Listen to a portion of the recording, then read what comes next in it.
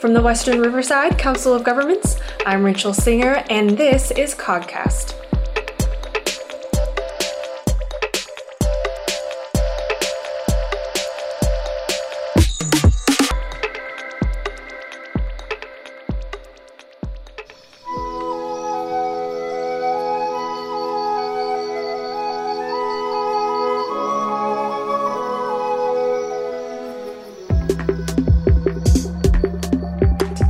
As Western Riverside continues to grow, conservation of its natural resources is important in order to maintain urban and wildlife balance in our communities. Healthy ecosystems depend on plant and animal species as their foundation. More specifically, wildlife conservation plays an important role in balancing the ecosystem. When a species becomes endangered, it's a sign that the ecosystem is failing. The Riverside County Habitat Conservation Agency, also known as RCHCA, works to maintain and restore habitat for the endangered Stevens kangaroo rat. Today, we will explore the RCHCA and its conservation program, and we are so pleased to welcome Princess Hester, Director of Administration for the RCHCA. So Princess, thank you so much for being here with us today. Thank you so much, Rachel. I'm so honored that you had me come in to talk about fun and interesting things for the RCHCA. I'm really looking forward to it. I'm looking forward to learning all about your program as well. So just getting to know you a little bit, how long have you worked in the public sector? I have worked in the public sector for about 17 years now, and I started working with the RCHCA about 12 years ago. Oh, wow. Okay, so you have quite some you have experience under your belt for sure. I do have experience under my belt. I'd like to think that. So you work now day in, day out with the Stevens kangaroo rat. When was the first time you actually heard about it? The first time I heard about Stevens kangaroo rat, I was attending a Board of Supervisors meeting for the Department of Social Services. We had an item on the agenda that day, and they were also discussing the Stevens kangaroo rat habitat conservation plan. And I just thought that it was really interesting that we were working on things like endangered species and habitat conservation plans, but I had no idea that this is where my future would be a year later. Definitely. So just kind of first off, kicking it off, did you ever think that you would spend so much time of your career, too, working and learning about a little tiny rat named the Stevens kangaroo rat? You know, not at all, especially because I actually started my career working on accounting and business operations the RCHCA. But the more I started learning about Stevens kangaroo rat, the more I realized that this particular job actually connected my personal love for nature along with my career. And I just thought, wow, this is great. I found a career that linked my professional and personal goals. Totally. That's awesome. And that is probably so fulfilling for you to see those two worlds collide in your career as well. And so jumping in, can you tell us a little bit more about the Stevens kangaroo rat, specifically how it became important enough to merit what is the RCHCA? And can you describe just what the RCHCA's role is in all of that too? Yes, I can. And so I need to make sure that I keep things in perspective. I get so excited about talking about Stevens kangaroo rat and habitat conservation plans that sometimes the information even gets a little bit more over my head. But I did mention earlier about endangered species, and I think I want to explain that a little bit. An endangered species is one that is in danger of extinction. Once a species is listed as being endangered, then efforts are undertaken to learn more about the species and finding ways to conserve its habitat or where they live. And the Stevens kangaroo rat, also known as SKR is what we call him, is an endangered species whose territory is limited to the Western Riverside and Northern San Diego County areas. And so as these regions experienced growth back in the 1980s, SKR's limited territory was rapidly diminishing, and in 1988, the SKR was listed under the Endangered Species Act. As a result of that listing, what we needed to do was form an agency, which became the RCHCA, and we're comprised of 11 jurisdictions in our subregion where SKR is found. And our objective was then and continues to be to work together to put in place a conservation and management plan for SKR. Okay, got it. So which jurisdictions are members of the RCHCA? I have my list right here.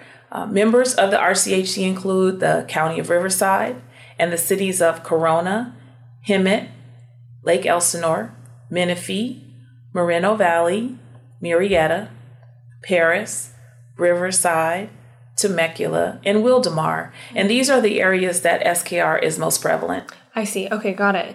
So I did a little bit of research before our podcast, and so I saw that RCHCA now manages about 40,000 acres for conservation of the SKR. So can you just talk a little bit about how the agency was actually able to acquire that mass amount of land needed to protect this species? Sure. When a species is listed under the Endangered Species Act, or ESA, a conservation plan is developed and implemented to outline the steps necessary to recover that species. As part of the conservation plan for SKR, there were lands conserved where SKR lives most, and we needed to protect those lands. These lands are owned and managed by a variety of public and private agencies and the RCHCA, and we're in charge of promoting coordination of SKR management. So I'm sure, Princess, people ask, why is it so important to take care of a rat when we have to take care of humans? And so how do you respond to something like that? Wow, Rachel, you are so right. I get asked this question so often. And the short answer is that everything in nature is connected. One lost species can lead to the loss of other insects, plants, and animals found higher in the food chain, and it can upset the balance of nature, which could change the ecosystem permanently. So not only is it important for us to protect and care for humans, it's also important for us to care for the ecosystem because we are all dependent on its survival. Mm-hmm. I see. And I think that most people would understand that. They understand this idea of stewardship of Earth's resources, including animals and plants. But it seems like there's a little bit more opposition when we strive to save certain endangered species, like the bald eagle or the grizzly bear or something like that. That's like, yeah, save them all. Mm-hmm. But here we are talking about a rat. So does that make it more difficult? What is so special about the SKR that makes it worth saving, in addition to how it balances out the ecosystem? Mm-hmm. The perspective of a rat does make it a little bit more difficult. Mm-hmm. And so what we try to do is to make sure to educate everyone, to let them know how important this species is. Mm-hmm. It's really more than a rat. SKR, like other endangered species, are essential to their surrounding environment. Without species like SKR, the ecosystem would be dramatically different or cease to exist altogether. So SKR is considered a keystone or a crucial species, and they have a low functional redundancy. Now, let me tell you what that means. Mm-hmm. To have a low functional redundancy from a wildlife perspective means that crucial species like SKR, if they were to disappear from the ecosystem, then no other species would be able to substitute for it. Mm-hmm. So, for example, a great fact about SKR is that they dig burrows, which increase soil fertility and water infiltration, which leads to larger plant diversity. And so people don't know that they bury their seeds and they intend to come back to them later, but naturally they never find all of them. And what that does is it leads to increased growth of native vegetation. So they help the environment overall. Definitely. I didn't realize that that SKR plays such an integral role in the ecosystem, especially in our local area. And I think you said Northern San Diego, right? Absolutely. Yeah. So it definitely has a much bigger impact than I thought.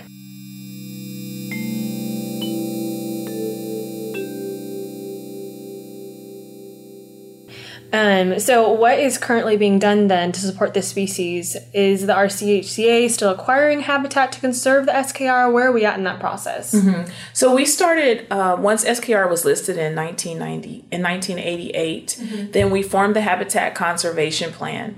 And in the beginning stages, it was our job to acquire lands to set aside and conserve areas where SKR lived and where they were most prevalent. And we've done that. Mm-hmm. And so looking at us 20 years later, our focus now is to continue managing the lands that have been acquired. And lots of effort is going into restoring these lands to their native status.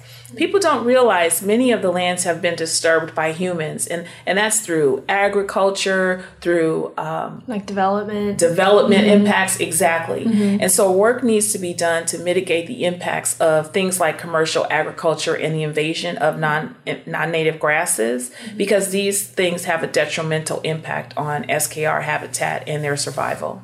I see. Okay. So with all of the efforts of the RCHCA, what's the current status of SKR? Our agency is committed to research and determining the best management practices for SKR. So we conduct species monitoring to determine the health of the reserve and SKR populations for those lands that we've conserved, those 40,000 acres that you mentioned. Mm-hmm. Now, we don't count number of animals per se with our monitoring. Our surveys are to determine the presence of animals in the reserve system. Mm-hmm. But generally, we believe that these surveys demonstrate that the species have recovered substantially, so much that we're in the process of seeking to downlist the SKR as an endangered species. Okay, so is downlist, that seems like a technical endangered species term. So what does that actually mean? You're right. There I go again. So without getting into the weeds, I told you I was really excited about what we do with SKR, but without getting into the weeds, downlisting is essentially recognition from federal agencies that the conservation efforts have worked, which is the objective of the Endangered Species Act in the first place. I see. Okay. I would really like to come back to that later, but sure. Kind of circling back to what we were talking about previously, that 40,000 acres reserved for conservation, are the 40,000 acres that are conserved for this SKR, are they open to the public? Mostly not. However, we are working to find ways to provide more access than currently exists. There are a few areas where public access is allowed, and those include the Sycamore Canyon Wilderness Park in the city of Riverside. There's the Lake Paris State Recreation Area in the city of Paris, and there's the Lake Skinner Recreation Area in Winchester. But we believe that additional public access, if done appropriately, will help the public achieve a greater understanding of the need for conservation of these lands and a better appreciation of the endangered and threatened species. Not just SKR, because there's more animals and endangered plants that live there. We're working on a public access plan for other RCHCA-owned lands. But as you can guess, this is definitely going to take some time, as there are a number of agencies that are involved in this process. And frankly, some might not want to see any public access at all. So we really have our work cut out for us. But it's really important for us to open these lands to the public so that they can not only build a greater appreciation for the lands that we've conserved, but that they can actually be connected to it and be a part of it. Yeah, definitely. So the RCHCA has obviously worked really diligently to support this species. So in addition to conserving that 40,000 acres of land, what else does the RCHCA do? We are pretty active in the community. We develop and support a number of environmental education programs, and we want to share the mission of conserving our natural resources in our area. So we work with local schools and other agencies to increase public awareness and knowledge about the importance of conservation. In fact, we hold several events to celebrate endangered species, and recently we hosted 800 5th and 6th graders at two of the areas in our reserves that are open to public. One is the Sycamore Canyon in Riverside and the Lake Skinner area in Winchester. At the events, students get to learn about the Stevens kangaroo rat and a variety of other conservation areas that are taking place. Come on up! Yay! Woohoo! Woo! Look at all those kids! So this is how the day is going to go. It's going to be 4 buses that are going to pull up here with 160 so folks. All the kids, the animal show is probably the favorite part to all of the kids. There's also the worms and the composting. The kids love touching the worms. I hear that they get peed on by the worms all the time. The musical chairs and learning about the different types of habitats and how they can become extinct. And then, of course, the kids want to win the musical chairs. And then learning about the water and the Santa Ana watershed was really informative for the kids. And I already see them picking up trash around them by being educated today. These teachers are really connected to the lessons that we provide, and they totally expand upon it in the classroom.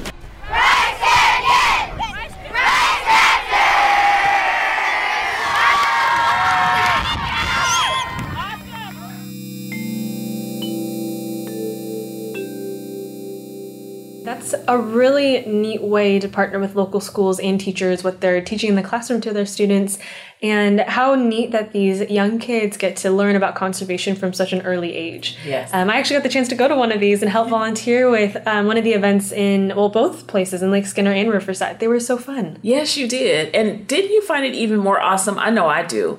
When I see the excitement on the faces of those kids, it's just amazing. And believe it or not, some of the students that attend our field trips have never been to a place where they can truly connect with nature. Mm-hmm. I mean, I could tell you countless stories I hear from the teachers about students and how they're so enriched and motivated by their experience on the field trip that it changes their attitude about learning. So we're not just inspiring future biologists and scientists and researchers. I mean, we're planting the seeds of environmental stewardship. Totally. And I can totally echo that as being a volunteer at some of the events as well. One of the stations was talking about solar energy. And so the kids got to build little solar panels and watch the light turn on or the fan go around in circles because of the energy that it was catching from the sun. And it was so neat to watch these young kids connect the dots. So it's like, hey, like, Jimmy, you're standing in the shadow, like you're making a shadow and it's causing the light to not turn on. So move to the side and then the light will be able to shine on the solar panel. And so,